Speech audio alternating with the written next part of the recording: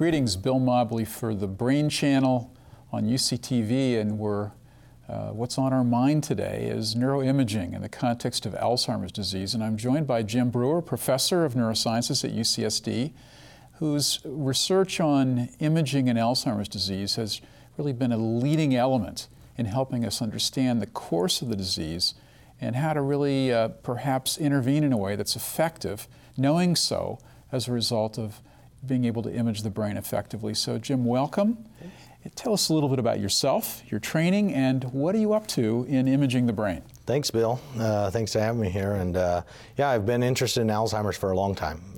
I did initial work with a guy named Bill Jagist up at Lawrence Berkeley Laboratory. That was my first exposure to patients with Alzheimer's disease, and it very much affected me. It's hearing their stories and hearing how they could no longer rely on their brain to do the things that it used to do. And so I decided at that point, even as a sophomore in college, that I would go to medical school and do an MD PhD training program and study imaging of Alzheimer's disease. And so it's amazing that I kind of stayed on that route many, many years later, because as you know, I was at Stanford with you, and that's where I did my MD PhD.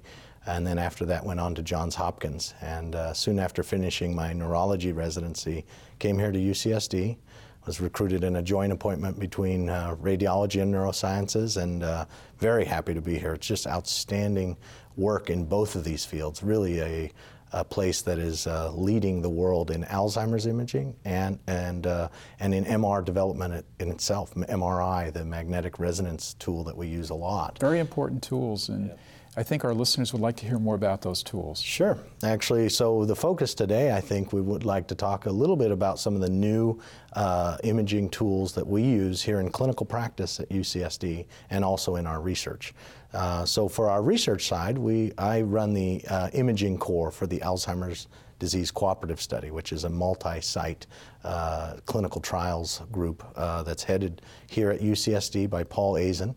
Really an outstanding group that even the pharma companies come to see how to run a trial properly. And all across the world, people visit the Alzheimer's Disease Cooperative Study here at UCSD and also the Shiley Marcos Alzheimer's Disease Research Center to learn about what we're doing at UCSD. So it's pretty impressive to have come from the high-power, named schools of Johns Hopkins and Stanford, and nobody argues that this is the place to be to do that work. Great. And in fact, all those universities will send their images to our center here in San Diego to have them processed so that they can understand more on a quantitative basis about the images. Because until now, you really were looking at the images and just describing them qualitatively in a paragraph. But we have now approaches that are using computer vision approaches, some of the latest and greatest things that has been used in NASA and the military for years and years, but only recently made it into medical practice, which is pretty shocking. So I'm very excited about that, and I'd like to show you about some of the tools we've been doing. Please do. So what I have here on this computer screen is a set of brain images. It's fused between the very high resolution picture that magnetic resonance imaging gives us and a scan called a PET scan, a positron emission tomography scan. So positron emission tomography allows you to look at a number of different things, because what you can do is inject a slightly radioactive tracer into the body, and it binds proteins that are important in either the brain activity or in important proteins, for example, in Alzheimer's disease. And what we're looking at here is actually the amyloid imaging agent. Amyloid is the bad protein that deposits in the brain with Alzheimer's disease. And what we see on the left here is actually a fused image between an MRI scan of an individual actually with adult Down syndrome. And this is a very interesting approach to looking at amyloid, because, as you know, individuals with Down syndrome have elevated Alzheimer's risk, and yet at this individual at age 39 did not have elevated, markedly elevated binding, even though the brightness you see here is in. You can see there's brightness of the agent, but it's only in an area that's not specific to Alzheimer's disease. And so it really doesn't extend all the way to the edge of the image, and that's the way we read these things.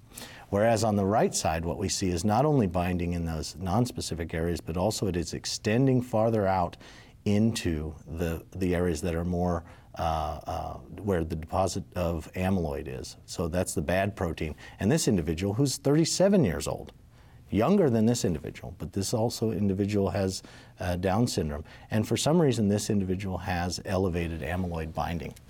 What's interesting then as well is to say, well, why is that? Why is this individual more susceptible to the binding of the bad protein than this individual? And it turns out if you look into their genetics, there's not only the Down syndrome gene or the extra chromosome, but in fact this individual has what we call an ApoE4 status. ApoE4 is a protein that may help remove amyloid from the brain. Apolipoprotein is a protein that will help remove amyloid, and the E4 type is less effective at removing that amyloid. This individual has the E2 genotype, and that is the protective gene. And so it's a very interesting combination that we can look at by studying this. So the images that you're looking at are really reporting then not only the shape of the brain and the size of brain structures, but also the extent to which this amyloid protein is present. Exactly. And so, and in fact, I'm glad you mentioned about the size and the shape, because you can also see that this individual on the right not only has the increased deposition of the bad protein, but you can see these spaces of the brain that we call ventricles. They're normal, but ventricles are normal, but to have them of this size suggests that this patient's brain is actually shrinking much more than this individual, because those fluid-filled spaces are expanding to take the space of the brain tissue that used to be there. And so that's another thing that we measure. We take a look at that to say, well, what is happening with this brain as time progresses? And we can see a markedly increased rate of shrinkage or atrophy in individuals that have susceptibility to Alzheimer's disease. And so we do that in the ADCS, the Alzheimer's Disease Cooperative Study, as a way to measure whether a drug is having an effect on the disease. So in addition to measuring whether a patient's memory is declining, which is a very important component of our clinical trials, we also look directly at the brain and quantify how much is that brain shrinking, and does the medication we're giving start to slow that shrinkage and help keep that brain remaining healthy. Very exciting. And I wanted to show you just quickly a quantification of this measure. So trying to make it as easy as possible to understand these images. So instead of trying to go through and tell you about each of the different regions that are amyloid specific or not, we can actually now quantify within each of the brain regions how much amyloid is binding. And then we can also color code each row here to say, well, is that out of the range of normal or is that normal? And you can see on this left scan, essentially almost everything is within the range of normal, because almost everything is white there. Nothing's out of the range of normal. Whereas on this scan, you can see the whole report turning red. And my goal is to essentially get to the point where my 7-year-old daughter would be able to say, Daddy, that's an amyloid positive scan. Daddy, that's an amyloid negative scan. So we call that de-skilling of the reading process, and hopefully this will be a way we can go forward. So when we look at this picture, what we're collecting here are just a series of measurements of brain volume and theoretically also amyloid deposition that allows the clinician to see fairly quickly whether or not the patient is normal or is deviating from normal. Exactly right. And that's what we hope to move the field of radiology toward, because there's so much variability in the qualitative assessment. Some folks are very specialized at reading brain tumors. Some people are very specialized at reading lesions due to either a stroke or multiple sclerosis. And a lot of times Alzheimer's falls at the very low end. They don't really we don't have a lot of specialists that read into the changes, the anatomical changes that happen in Alzheimer's disease, and so we're trying to help with that. And when you say you de-skill, I guess what you're saying is if you could take a series of very well-defined images and you apply the software, the skill goes up markedly. You don't need to be a skilled reader of dementia scans. You just need to have the right software and the right ability to look at the data. And then the software provides you with a lot of insight as to whether is this Alzheimer's disease or is it not. Exactly. That's what I hope to see brought out to other places, even beyond the expertise of UCSD, to be able to allow other people to have the data back. I want to empower the referring physician to have this kind of quantitative information to put into their overall impression of the patient. And I think that's a very empowering aspect of this approach, to do quantitative imaging and say, hey, here are the numbers. You can help judge for yourself, rather than relying on the little paragraph that comes from the radiology specialist. And there's new things developing now also here and elsewhere in Alzheimer's disease. Can you say a word about that? Oh, there's a lot of great things. In fact, so as I mentioned, my first experience with Alzheimer's research was in 1990, so that's 24 years ago. And when I left that experience to go into medical training and then do my PhD and then do my residency, I was pretty dismayed and distraught when I saw that very little had changed in that initial, say, 19 years. And I said, wow, we're saying the exact same things to these patients, saying, we don't know. We don't know if this is, if this is going to progress, or this is going to be worse, or there's nothing we can offer.